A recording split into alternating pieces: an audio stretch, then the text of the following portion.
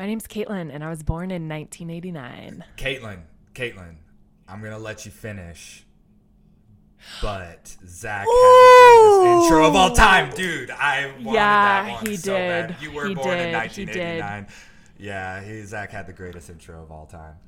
If you haven't caught on, today we're going to be talking about the marketing of Taylor Swift, which Caitlin is very excited about.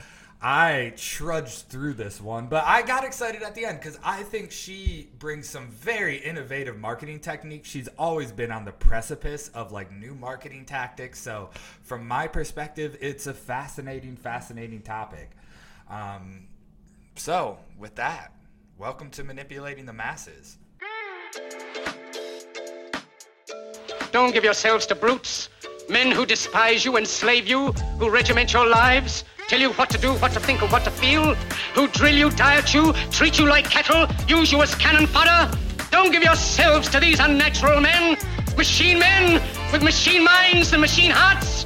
You are not machines, you are not cattle, you the people have the power. Yeah. All right, Caitlin, I know you were excited. You let out the typical Taylor Swift scream that I've come to love when I told you did. When I told you that's what we were talking about, you did. But it wasn't basic. It was like, it was unique. It was individual. It was like it was. So this is a actually hipster my first scream. line. It was a hipster scream. I know you, and I know that's what you're gonna struggle with, because like literally the first line that I wrote was like, currently Taylor Swift is known for crashing the Ticketmaster site, mastering the art of social media, and having a Pope-like culture among throngs of basic women across the country. And I knew that you were gonna take offense to that. Massive offense. Okay, let me give you the reason why I say that, because I told you before when we recorded, like, I have no feelings towards Taylor Swift. I think I respect her as a person immensely.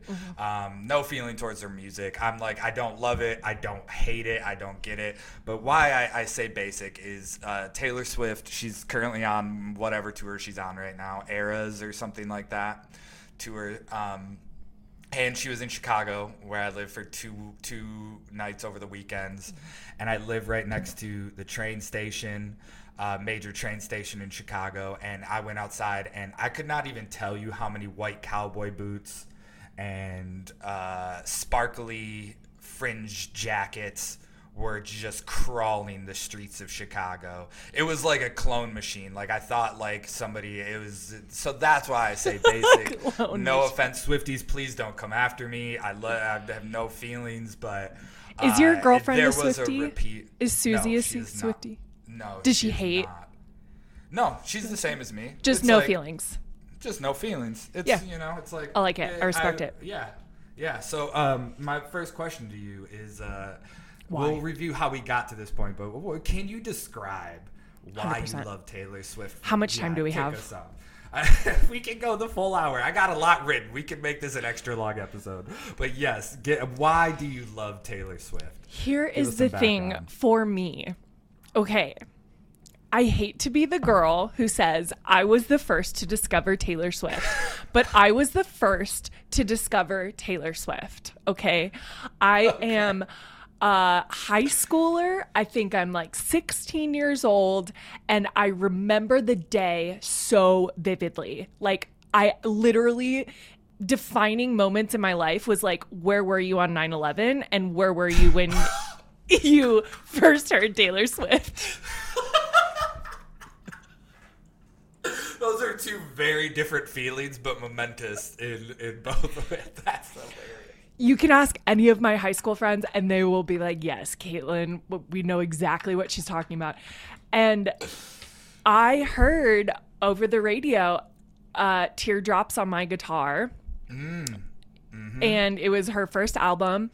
And her album was like, she was this cute 16-year-old girl with blonde, frizzy, curly hair. And I was like, I fucking love this song. I love this song. So then, as I do with my addictive personality, I just go so hard into research and who this girl is.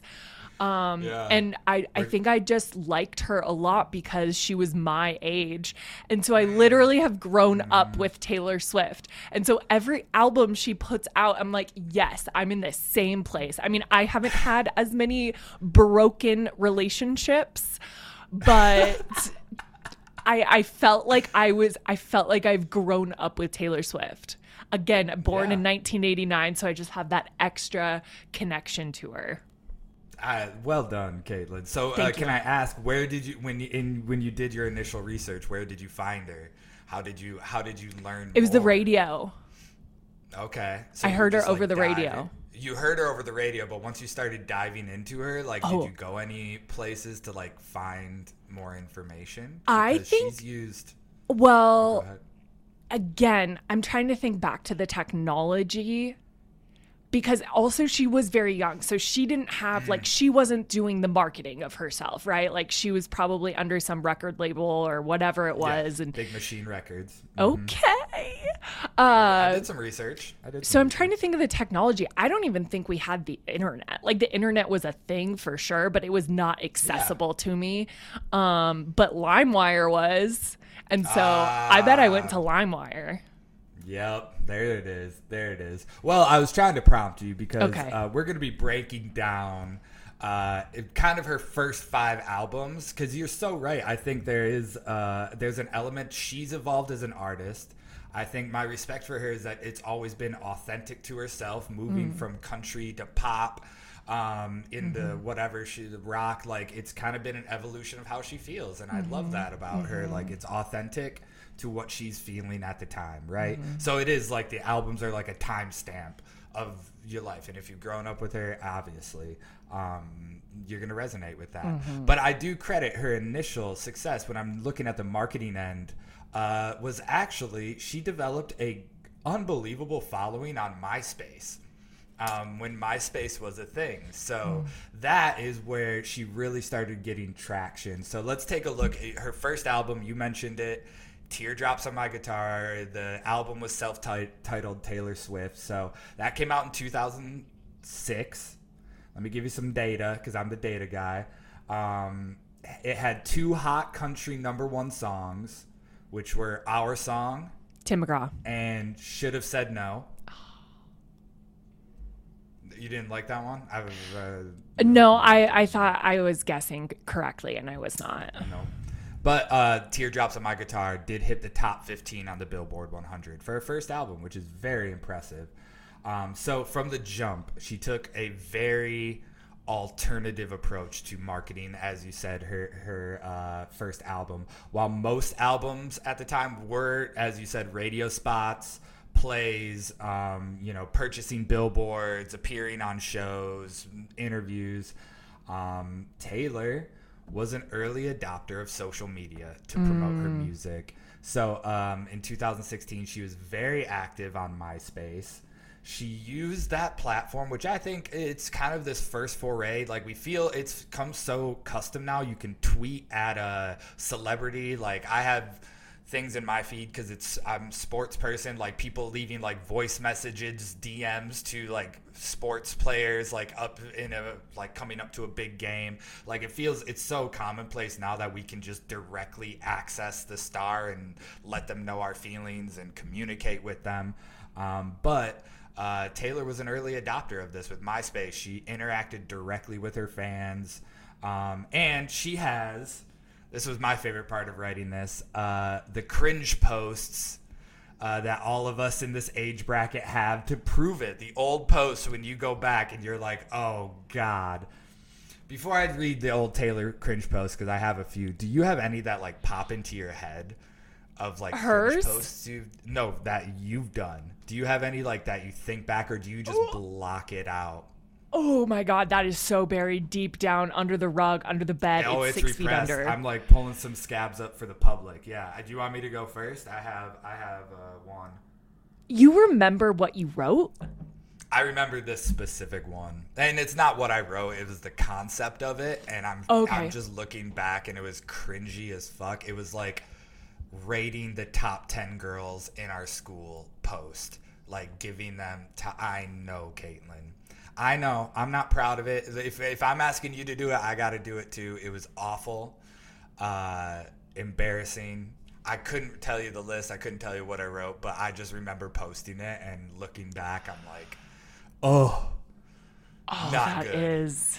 Not a good look. I appreciate how that one stuck with you because you regret it so bad. Yeah. I feel bad about that. All right. I feel bad about that one. Mine, I don't have any specific ones that stand out, but what I did do was I went to the University of Arizona, and it was a big party school.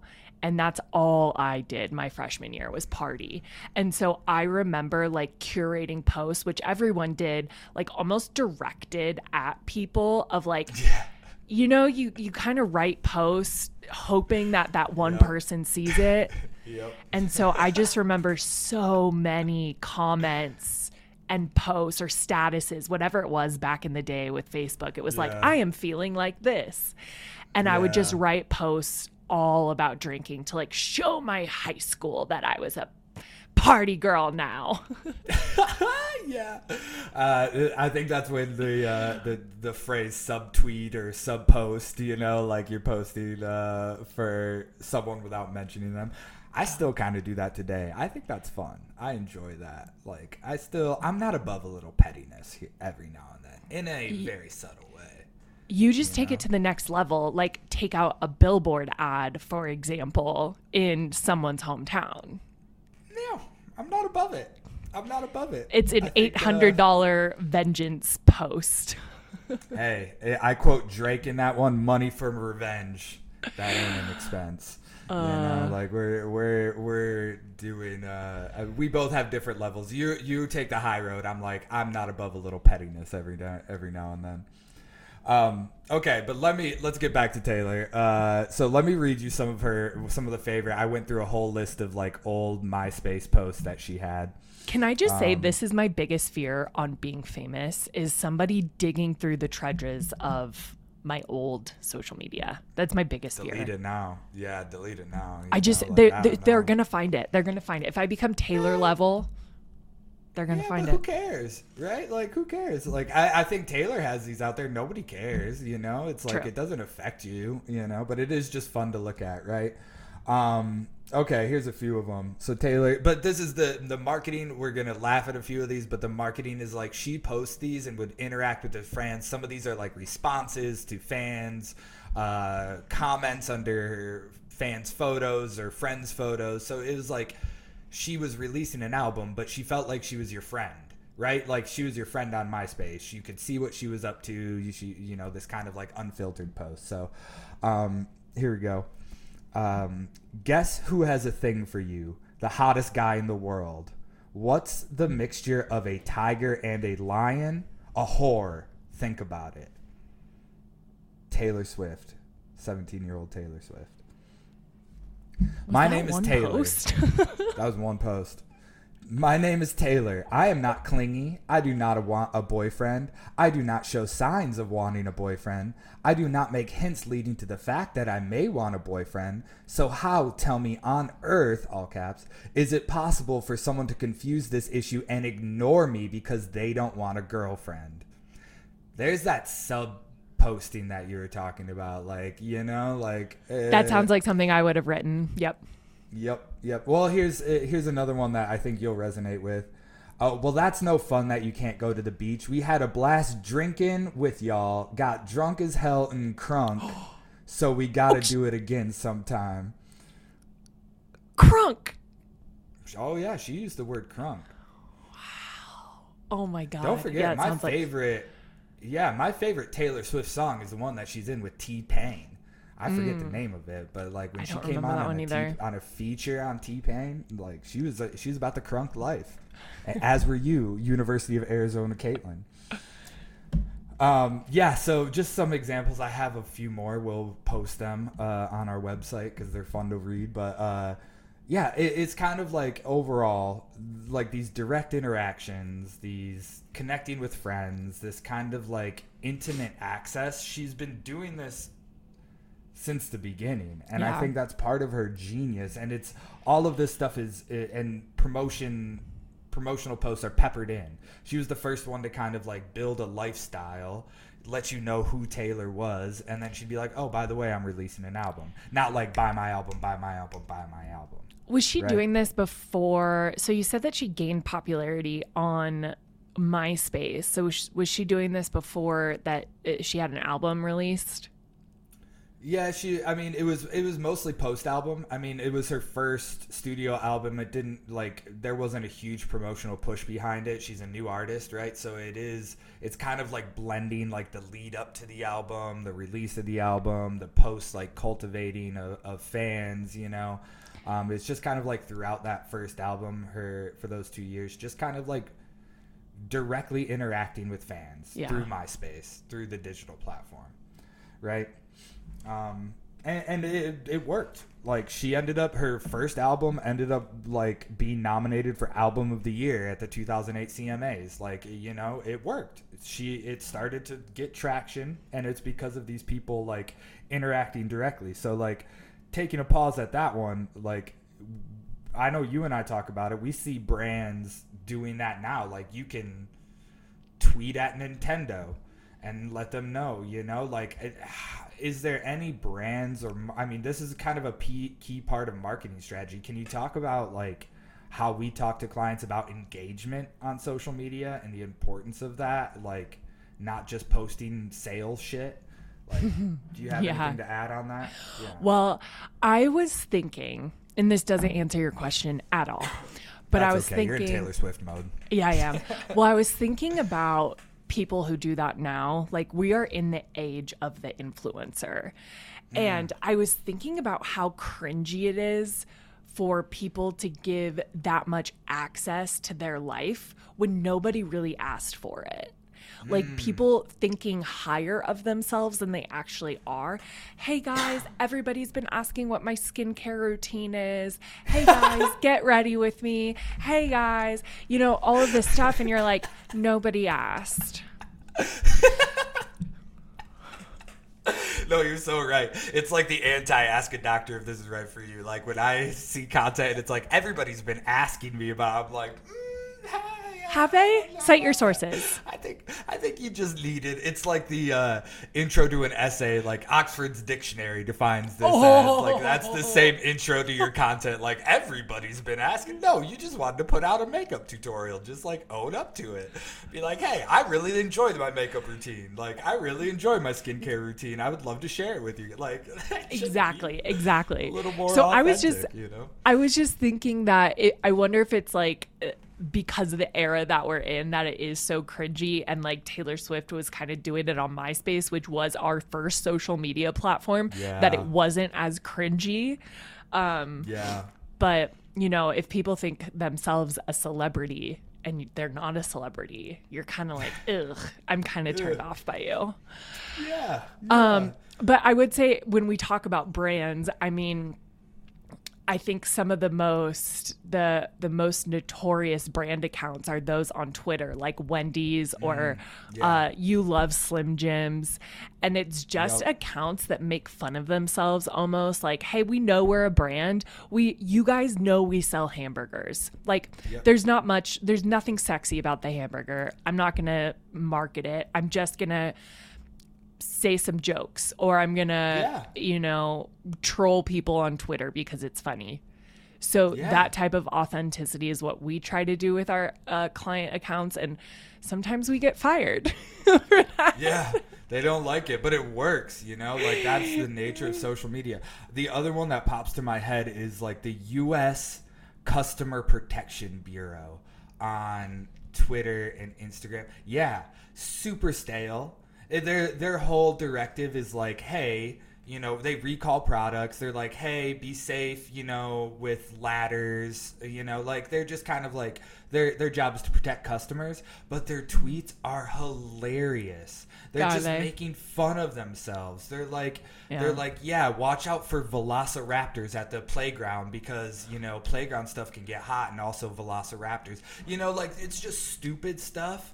But it's so good. It gets their message across, and it's engaging social media in the way that it's supposed to be engaged.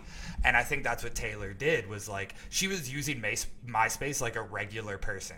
not using MySpace as an artist or someone promoting anything. She was just like, this is my MySpace, follow me, friend me, like I'm just posting, I'm a regular person. And I think that's what she did really, really well. And brands are trying to do that, and it's possible. You just got to be able to make fun of yourself. That's the whole point. Yeah. Right. Okay, well, let's move on in Taylor's life to the Fearless album, her second studio release. Can you name any songs off that? Do you know, like, album by album, different songs? Can you name me any songs off the Fearless album? Oh, that was was it Romeo and Juliet? I don't know. Let me look it up. Oh, come on. You didn't even have any prepared? I have, like, some major songs. I have the big ones. Romeo and Juliet is not on this album. What about 15? That is on this album, correct? There's a big one. Actually, two big ones on this one.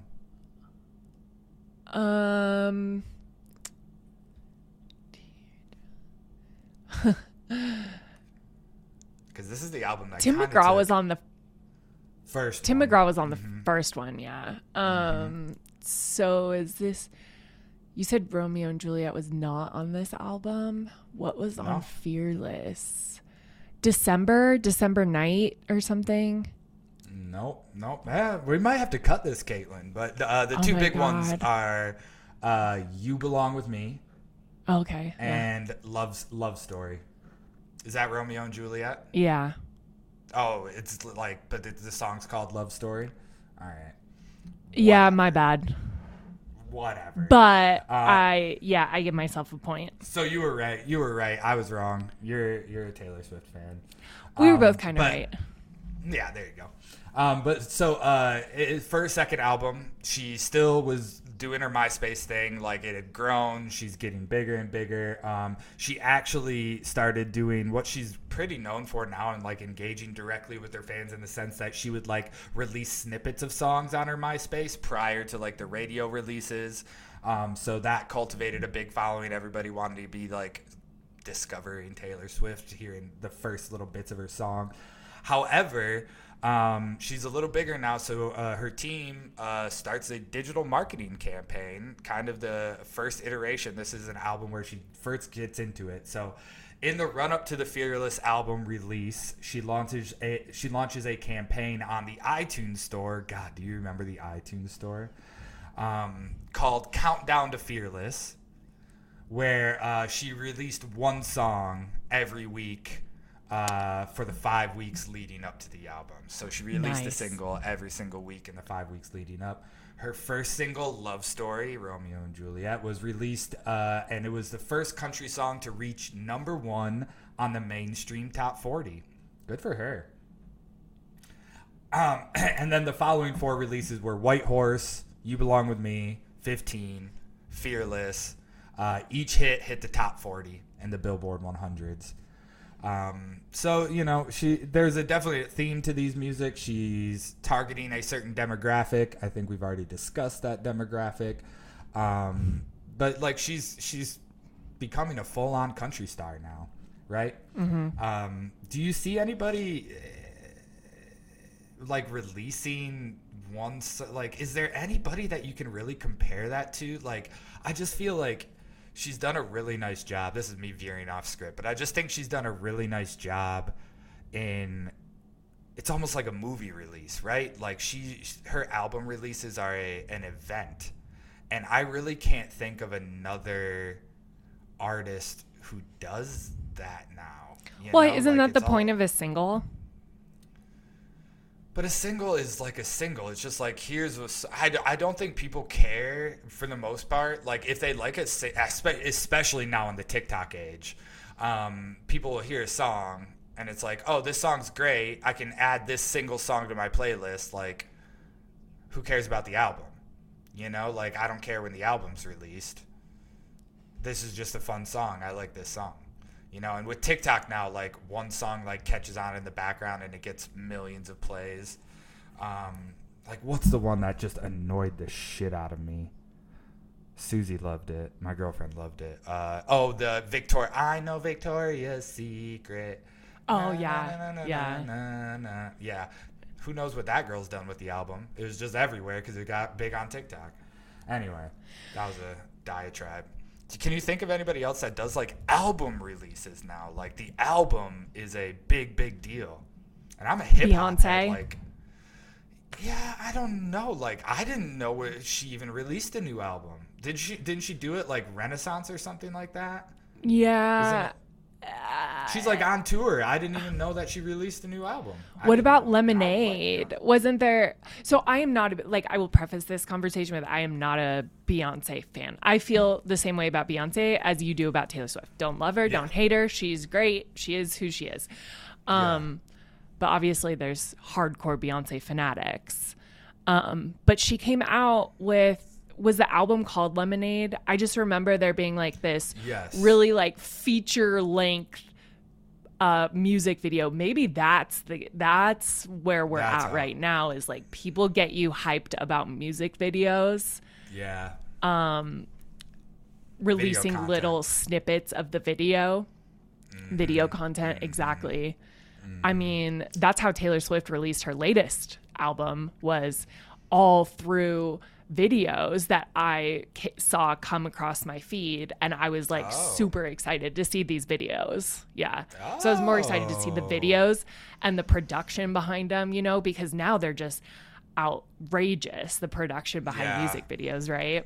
Especially with these big artists who can, you know, I don't know what they put that I don't know up in terms of money. So I don't know, Beyonce.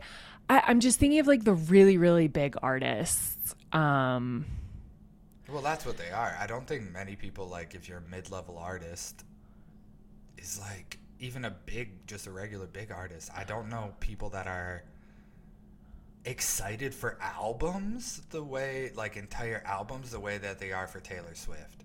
Right? True. Like, True. And here's the other genius part of it, is like she's telling a story with every single song, which I don't know. I'm sure other artists do this. You're more of a music junkie than I am, but it's like bigger name artists. Like, let's use Katy Perry as an example, because I just feel like she's an industry plant. It's it's like she's just releasing hit after hit that a producer gave her the keys to. Yeah. And it's like, none of these were really written. None of these were really thought provoking. But Taylor Swift like takes you on a full blown journey of like, and you're guessing on, now that she's mega famous, you're actually guessing every single song. Who's this about? Yeah. It's the Easter eggs that we'll touch on that. That's her big, I think, marketing genius move now. So I think I veered us in a different direction, but you asked I can't think of another artist. I don't know. I thought that was the point of singles, where people get hyped about this single and then they get the full album. But it is often like, to your point, what Taylor does or did was release one song after another, where it was like, we didn't just have to sit with the same single for 5 months and get super sick of it. And then by the time we're done with that, she releases an album and we're like, we're fucking sick of this like song. I don't want to hear what else is on the album. That's a great point. So releasing one week after week gives people diversity on what's to come on the rest of the album. Yeah. I guess I'm thinking about it, maybe somebody who comes close is like Drake. You know, like people are like, oh, new album by Drake, you know. Kendrick. Like, I guess he would. Yeah. Yeah, Kendrick. Kendrick. I think both, like, those guys, when they. No, you actually got me thinking, because now we're veering towards the hip hop world versus pop. And I do think you have a good point. I think that there's more buildup around albums in the hip hop space, because I'm even like thinking Jay-Z, like when the Blueprint 4 came out, like there was a lot of hype, like people were excited to listen to that whole album. Yeah. I remember when I was in my hip hop phase in college, that's like, I remember Wiz Khalifa released it was like Orange Kush or something. And I was like, Cushion Orange Juice. Cushion Orange Juice. Oh, Wiz Khalifa. And then Kanye and Jay-Z released Watch the Throne. Watch the Throne. Super excited to listen to the whole album. So yeah, I think hip hop has a lot more build up than pop. Yeah, I think so too, but it maybe is with the storytelling, because I think the dynamics of hip hop is you're literally telling a story the entire time, like you're speaking in some degrees, right? So let's get back to Taylor. That veered me off. I was like, I don't really understand. So Taylor with the Fearless album, she's doing well. She's making a lot of headway. She's getting a lot of recognition. However, outside of like country fans and late teenage girls, most people don't know much about Taylor Swift in 2009 until one fateful night, the Grammys at Radio City Hall. The VMAs actually, yeah, the VMAs. So MTV hosted an award. Taylor wins for Best Female Video for You Belong With Me. It's a huge deal. She's the first country artist to ever win the award. And then enter Kanye West. Who, speaking of Beyonce... Yep. Was like, so, Beyonce deserves this. White girl, sit down. Beyonce had the best video of all time, something like that. So, if you don't know, you should know. Get out from under your rock, because that happened in 2009. So overnight, Swift becomes like a sensation, meme-ified. Back when memes were like at the beginning of it, like just even Barack Obama commented on the situation. Really? Like, yeah, it called Kanye West like a jackass. So like Taylor Swift, what became overnight, like she was big, she became a sensation from that. Maybe this is something that maybe this instance really defined why people became Swifties, was because I think humanity likes to root for the underdog. And in that scenario, you have Kanye West and you have Beyonce, who have been global icons for years. And then you have this new up and comer who wins this award, and Kanye basically bullies her off stage. And so people want to support her just to spite these global icons. Maybe. Yeah, I think that's a good point. Where I took it was like everybody, I think if you're a fan of Taylor Swift at the time, because of her great marketing strategy of interacting directly with fans, right? Like she is big on like, I'm going to talk to fans specifically. Because of that, she feels like your best friend. And I compared it to like being out at a bar and the group of girls, like one girl gets said something creepy by a guy and like all her friends just come like to bat and is like, get out of here. I feel like that was the reaction from Swift fans. Like if they felt like their best friend had just been bullied in her moment and they just came to her, and like once you're bonded, you know? Yeah. Right. But I will just go back to your point, is like she was making headway in her own community. This really put her on the map to outside of her fandom. So even outside, so yeah, maybe like the girls at the bar had her back initially, but then even Barack Obama stepped in and was like, dude, this is fucked up. Like, just let her have her space, let her have her time, let her have her moment. Yep. I think that's the rest of America too. It's just like, just let her have her moment. Exactly. So she's catapulted. Now she starts to work on, and her third album is can you guess it? Red. Am I still putting you on this side? Oh, you're skipping one. Wait. Now. Then wait. Okay. I know. Well, you didn't give me time. Okay. In 2010. So she releases the third album. The album came at a very interesting time. When I was thinking back to 2010, a very interesting time, not only in music, but in a shift in how our generation interacts with people. Like overall, like in the music industry, album sales had dipped 50%. in the previous 10 years. Like, album sales were plunging to our point. People were just not buying albums the way that they used to, right? iTunes is out, LimeWire, all of these features where you could buy individual songs or just get individual songs. Album sales were just plummeting. Facebook was overtaking MySpace at the time too. 2010 is when like Facebook started rising up, MySpace started falling off. So not only like a shift in the music industry, but a shift in social media and how we were interacting with people. However, despite all of that, Speak Now sells more than 1 million copies in the first week. Only the 16th time that has happened since 1991. So wild sales. I mean, when I did the research for Speak Now, all of these articles were like, this is crazy. Like, Taylor Swift is bucking the trend of the music industry. How is she doing it? Blah, blah, blah. Can you guess the secret to her marketing success? For Speak Now. Yeah, because do you want to guess? I kind of want you to elaborate on it. Because I'm very intrigued by this marketing tactic. And she came out like the guy, the record label, she came out, she said this was a planned tactic. So she releases Fearless, gets all this stuff, Kanye West happens, and she goes silent for like a year. No interviews, skipping red carpets, a few like performances here and there, but just drops off.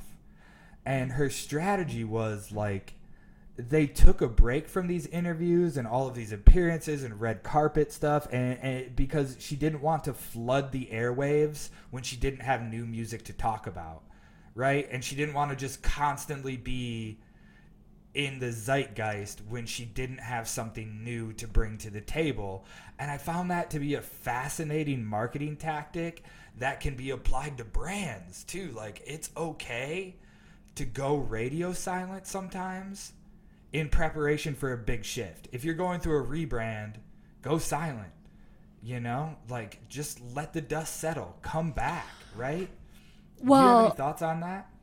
I was thinking, again, I was kind of taking it in a different direction. Like, after the Kanye thing, I was thinking that she just didn't want to feed into this conversation, into this narrative anymore. Yeah. So I think that's fair, but it goes against the adage of like, all press is good press, right? Like, if people, at least people are talking about me, type of adage. Yeah, like, it flies in my face. I found that fascinating. I don't have a follow-up to the Bud Light catastrophe of 2023, but I think the Bud Light is a great example of a brand mimicking this same tactic where they unleashed hellfire, and now I don't hear anything from them. Or you're not being targeted with their very specific ads. I've seen a few of them, but they've gone, like, the amount of Bud Light commercials that I typically see have dropped drastically. I'm with you on that. Okay. I'll use another example more in my world. Mascara-gate 2023. Oh. Okay. An influencer by the name of Michaela, I don't know her last name. Anyways, she was hired. She's this mega makeup influencer. She was hired by L'Oreal or some Maybelline, I think, to promote their new mascara. And so in the vein of like what influencers do is basically like, get ready with me while I try on the new Maybelline mascara. So anyways, she's trying it on, and then the camera cuts. I know I've told this before on this podcast, but so sorry if you're hearing this again, but the camera cuts and she comes back with fucking fake eyelashes on, playing it off like it's her real lashes. And oh my god, look at the lift and look at the volume and look at the length of all of my lashes because of this mascara. And people were calling her out left and right, and she went radio silent for a couple days and then just moved on with her life. Like, literally, and so did L'Oreal, was just like, we're not going to acknowledge this. We don't owe you an explanation. I'm just going to collect my money and move on. And so, and nobody fucking talks about it anymore. So I think that is a good tactic. It's like, just let the dust settle. Don't feed into the bottom feeders and move on. Yeah. You don't owe people an apology. You don't owe people this conversation. Yeah, I completely agree. I think, but you know, the difference with Taylor that I found fascinating, she's like on this upward projection. Like Fearless is selling more. Like you would figure, typically people that are moving upwards and not like because like the Kanye West thing was like a big debacle, but it wasn't her debacle. She didn't cause it, right? Like she was on the receiving end.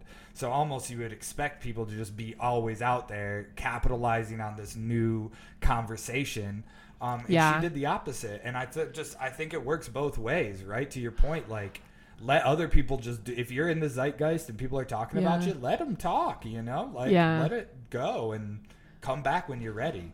You know? I also think it's really mature of her at her age too. Like, you know, in those young 20s, you want to be in the spotlight. You want people talking about you. You have like an addiction to, you know, people, I mean, with social media, Instagram, all this stuff, like you want your face out there.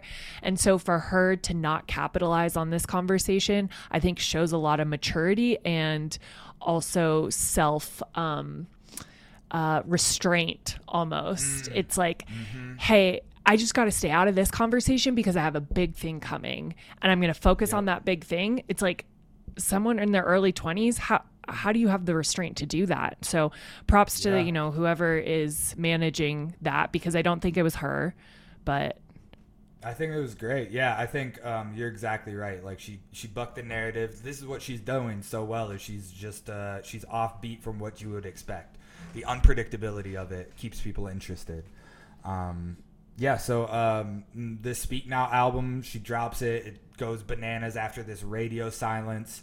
And it's also her shift into, like, as we're keeping up with her trends, like shift into pop country, whatever the fuck that means, just like more poppy country, that I think is pretty much the trend now, right? Like I'm not a big country connoisseur, but I would, from what I hear, and that's kind of like the vein, right?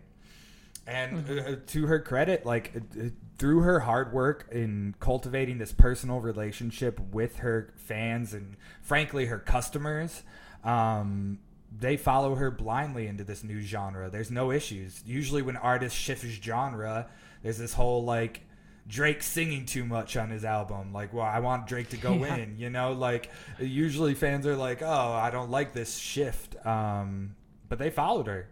And I think that's credit to her marketing of making this authentic, real connection with people. All right, let's move on to Red. Do you have a favorite Taylor Swift album, by the way? Do you have like one that's like your favorite?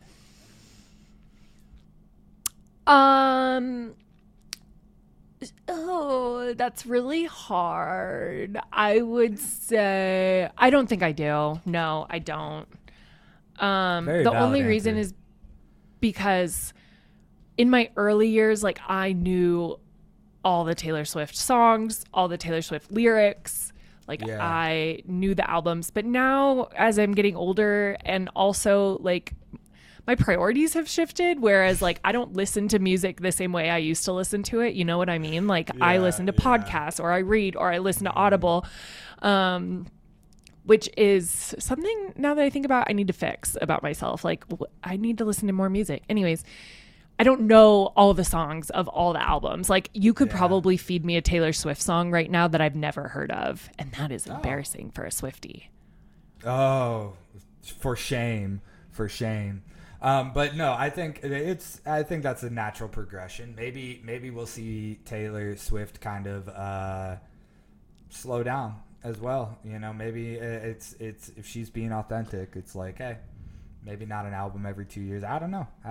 Anyway, we move on to Red, the Red album, released in 2012, and this is when Swifties are in full effect. There's a rabid, passionate active fan base for all of her music.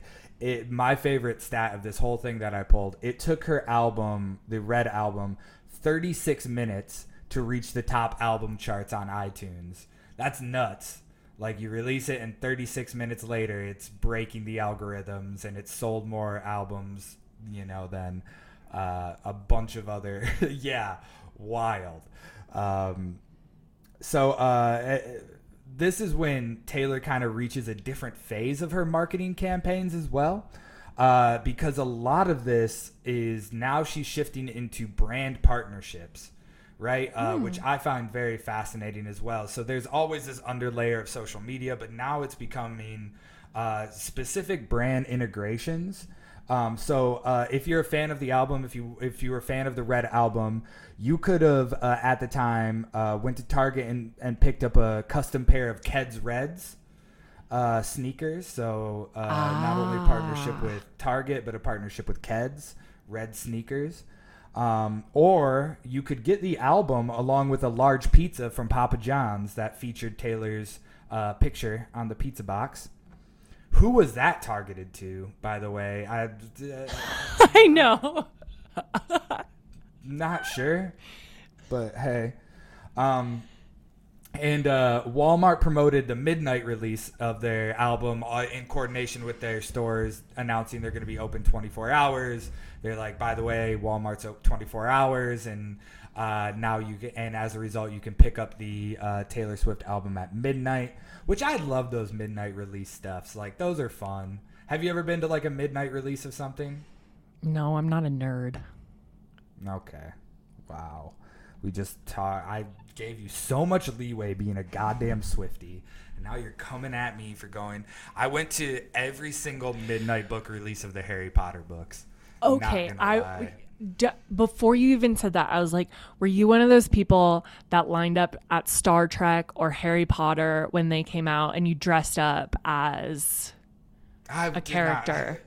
I'm not shitting on cosplay because the outfits or the costumes were incredible. I did not do it myself. But I did play like Quidditch in a Barnes and Noble. Like, they had a little Quidditch thing set up. I mean, that's a time for another story. There was in college, there was Quidditch, like groups, like intramural, intramural Quidditch, yeah. Nerds. Mm-hmm. We had it too. I was amazing.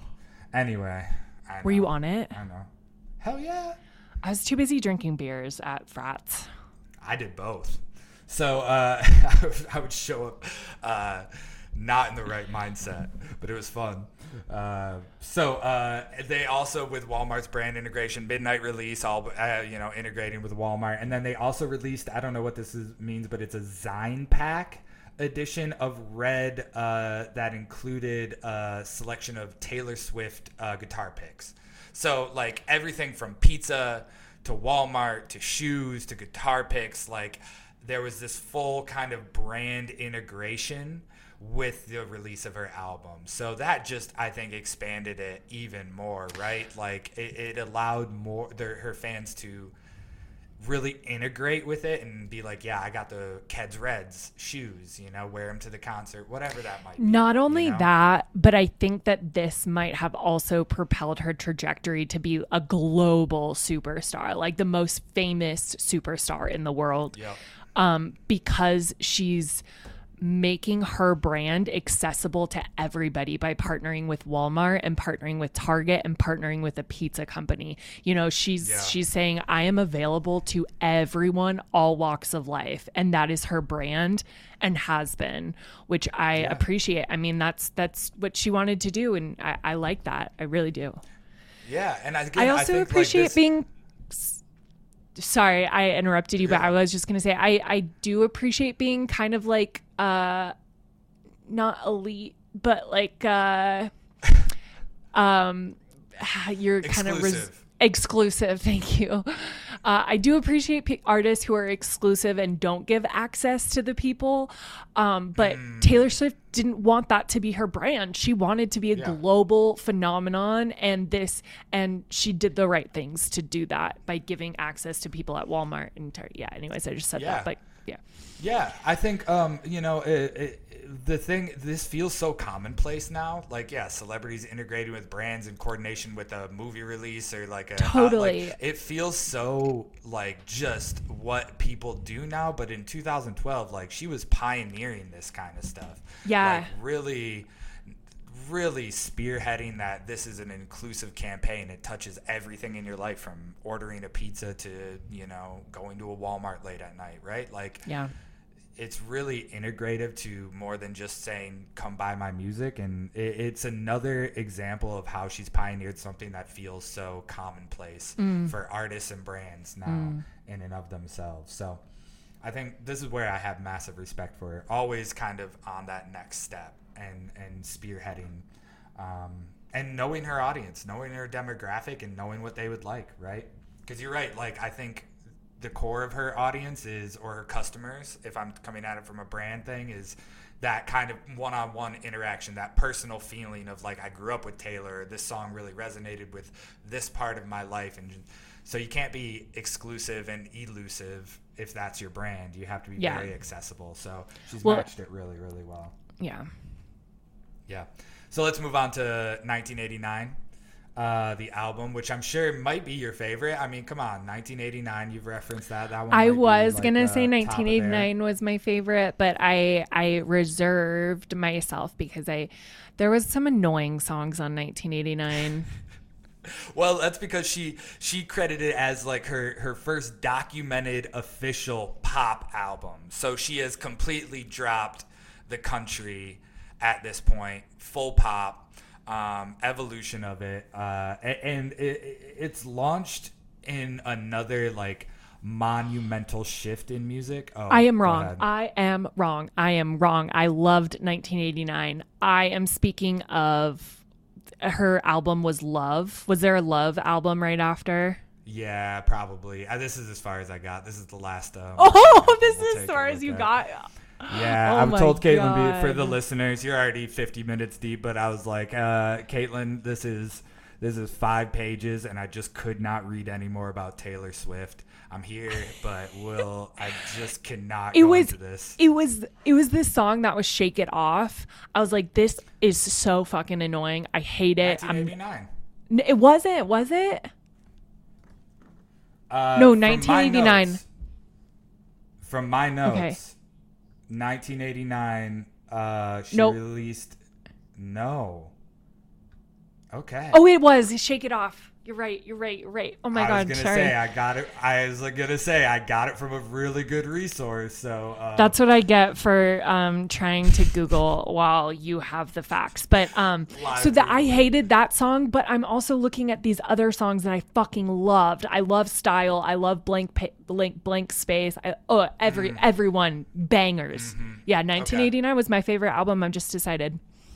Okay, I love it. So yeah, so this is, she releases it the year, you probably have it up, but it's when this shift in music is coming, where streaming is now becoming like the forefront, and she actually does something pretty innovative for her release announcement, which is what she's been doing now. I think the songs will kind of sell themselves, but her current campaign is like Easter eggs and like dropping clues and like letting the internet sleuths take over and create its own hype, which is just genius, right? Like, just give them a little nugget and then have everybody else take it over, and the conversation is so. But this is what she does. Streaming's the forefront. She has a fan gathering at the Empire State Building, and it's live streamed on Yahoo Live. And that's when she first performs Shake It Off, her first single off the album. The other piece that I think she did, which was pretty innovative at the time and is now commonplace, is utilizing hashtags to create hype and to centralize a conversation. So she had the hashtag 5 hours until out of the woods. I don't know what that means. I was hoping maybe you could explain it, but it was trending worldwide for like weeks and weeks and weeks. I don't know the backstory, but... Well, was it her song is Out of the Woods. There's a song Out of the Woods. But so was she building up hype of it? Yeah, I didn't get that far. This is when I was running out of steam. I'm like, I'm not going to do some research on 5 hours to Out of the Woods. But if she had a song Out of the Woods, hyping it up, but utilizing like a hashtag-centric campaign so people could centralize their conversations. And if you're interested, even if you don't know each other, you could go back and forth. And so now she's like connecting fans together, which I think is genius, right? It's less about this one-on-one. It's more Swifties. And now you've like shifted this loyalty like brands try to do, where it's like camaraderie among the customers, less like one-on-one feelings. Yeah, I think, but she still keeps that vein for 1989. This is what she did. She kind of went back to her roots. She actually joined Tumblr a month before the album release. So similar to the MySpace kind of nod to the old people who have been there. And then she went as far as inviting fans into her home for like private listenings of the album. So she still has that foundational of like, hey, if you've been with me, this is still my core. But then she rolls in these new age tactics to draw more people in. And that's an ideal brand campaign for any company. Okay. In my notes, do you have any thoughts on that? Because in my notes, I have enough with the albums in all caps. I've ran out of steam. I couldn't do anything. I remember 1989 being a really pivotal album for her. And I also think that it might have just been like, I think maybe that's like really when she went mainstream too. Because if that's what she documents as her first pop album. Yeah. I remember that was the first Taylor Swift concert I went to. Oh. If I had known, I would have worn my 1989 shirt. But I didn't know we were talking about Taylor Swift today. Anyways, and I was dating my husband at the time. Well, my husband now. I don't know how you say that. Anyways, it's the same person I'm with today. Your boyfriend, your now husband, not your husband at the time. And he surprised me with Taylor Swift concert tickets in Seattle, and they were such good seats, I remember. And I talked to him about it recently because obviously I'm trying to get tickets to her new show, and I'm pissed off at how expensive they were. And he was like, yeah, I bought those tickets like a day before we actually went, and they were like $200 a pop. And they were, you know how there's ground seats, and then there's the seat right above ground level. And that was what we got. And they were so good. Yeah, that's prime it was real estate right there. Prime real estate, you know? And he's like, no, I got this for like $200 a day before. And I was like, God, for me, Taylor Swift was so like a global icon at that point because that was me. But I guess she had still been, not that mainstream maybe. Still kind of a niche. And I think, go ahead. Sorry.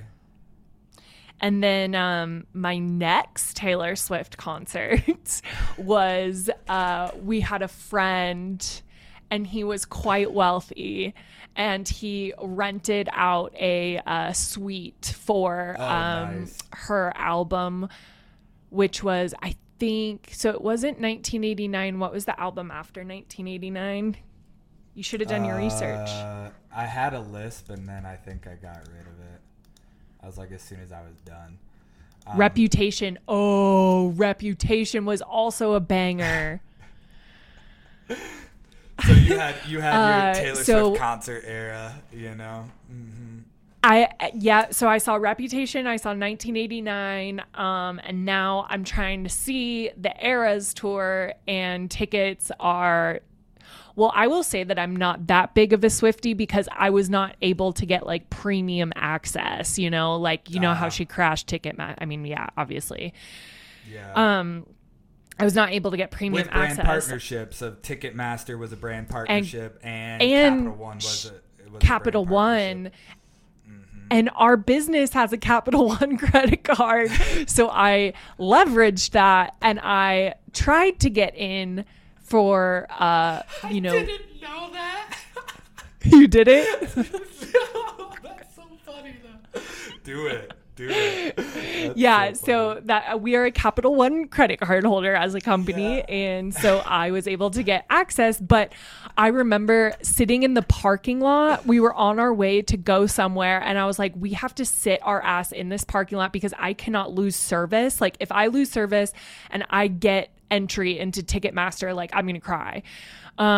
So we sat in a parking lot, and I was just frantically, I got in to Ticketmaster, but every seat that I tried to buy was instantly swooped. Like, I could not buy any seat.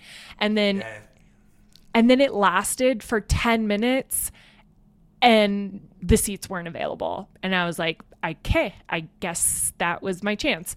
And every so often I look at Taylor Swift concert tickets now, and they're still $5,000 or $1,000 or whatever. But the good old day was 1989 when my husband, boyfriend, whoever he was, bought tickets the day before for $200. Well, now it's like I see like Chicago. She was in Soldier Field, and like all the parks around Soldier Field were littered with people because you could like still hear the music outside the stadium, so people were just like littering the outside. And like that weekend, Caitlin, it set a record in Chicago for the highest occupancy rate of hotels ever. It was like at 98.7% of all hotels in Chicago were booked. Like, that's wild. Chicago's a that big is so city. funny. 98%. Yeah. That's wild. It's like I heard I think of she's just done a great job. Yeah. I heard of a story where a bride had a like Hilton booked out for her wedding, but then the hotel found out that Taylor Swift was coming in, and they fucking kicked her off. They kicked her out of her wedding. God. Yeah. And it was like a well-known wild. It was like a Hilton or somebody that should be pretty reputable. And I don't really know. It was just kind of a headline, but I thought it was funny. Back to marketing and Taylor money. Swift. Yeah. I'm remembering the Reputation tour, and something else that she did on this tour was she brought up random ass fucking celebrities, which I thought was, it's genius because Yep. I remember her first concert. I don't know where it was, but she brought the women's soccer team on stage, and you're like, what? She's friends with the women's soccer team? They had like just one, or I don't know. They were like pretty in the news at the time. And then she would also bring up guest artists, so you never really knew who you got. So when I went to see in Seattle, she brought Fetty Wap. What? And yeah, she brought Fetty Wap on stage, and it was right when he released, like, there's only one Fetty Wap song. It was like, and I say hello, hello, very good, yes, and they sang that together. Dude, Taylor is, it was so like good. I gotta look up the Taylor Swift T-Pain song. But yeah, because doesn't she do that now? So it's so all, like I say, I pop onto our brand Instagram every now and then, and the feed is Caitlin. So I feel like I live Caitlin's virtual life for a few minutes, and that feed is littered with Taylor Swift stuff. And so I picked up now that like apparently the Eras tour has like a secret song or like a like special song or something like that, and like everybody's talking about like each location has like a secret song or whatever. So she does this great. Like, I try to stay even off. though. Yeah, but I'm saying even this is the marketing of it. It's like even if you know the Eras tour, you know all the songs, you've been like keeping up with all the videos posted, so you know what to expect. You've seen the stage, you've seen like if you're into it, there's still going to be an element of going to that specific show that's unique and gets you excited and gets people like the Easter eggs, right? Like this is what she does now. She knows how to like let her audience do most of the marketing for her, right? And this is the new age, right? So she's always on the precipice. No, I have stayed off social media, and I try not to look at the Taylor Swift posts because I'm just not going to be able to go. So why would I want to rub my face in that? Yeah. Also in Seattle, she brought up Sierra and Russell. Nice. And they just I like, love Sierra. but the funny part was like, they just walk on stage, you know, and they just like Yeah. wave. And you're like, Yeah. Okay, thanks, Sierra guys. didn't perform a song. I feel like you gotta get Sierra to perform. You know, like give me some 1-2 step. That's true. No, her performer was Fetty Wap, but I agree. She gives audience members a surprise, and she loves doing it. Like it's not gimmick. I Yeah. mean, it is gimmicky, but No. it's not. It's in an authentic way. Yeah, We I love think our now, girl. I mean, I think now what she's done is like I said, the new wave, and where she's at the precipice of marketing right now is not just having this one-on-one relationship. If you're coming at it from a brand and a one-on-one relationship with your customer, saying, hey, you know, you like my product, it is cultivating Yeah. an audience and connecting an audience where you are, you know, the brand, the item, the whatever it might be. You are cultivating your own audience and getting them to connect with each other and interact with each other. And that's the new wave. That's what she's been pushing for. That's the precipice of marketing. So again, I mean, where she'll go next, we'll see. Do you have any last thoughts on Taylor Swift? I feel like this is a fascinating marketing conversation. We learned a lot about you, Caitlin. I learned a lot about you. I don't think you And I'm did gonna learn use it against anything. you. I'm going to use it against No, I don't you. think No, you did learn anything. No, I think these I are all did learn things you that already knew, used and our maybe business credit. I did learn you used our business credit card to get special access to a Taylor Swift concert. That I did learn Listen. today. So. Listen. We were just talking about the benefits of running a business, and Zach and I couldn't come up with a single one. There we go. There it is. You get some sort of access when you have a credit card. Hey, and I'm glad you got in. Like, I'm truly like flex that. Like, I'm not upset at all. I've just learned that, and I'm gonna use it against you. But I'm not upset. Use it. Use it. Amazing. All right. Well, hey, thanks for listening. We will be back next week with. Who knows what we'll be talking about? I don't know. We'll figure it out. All right. We'll see you next week. Bye.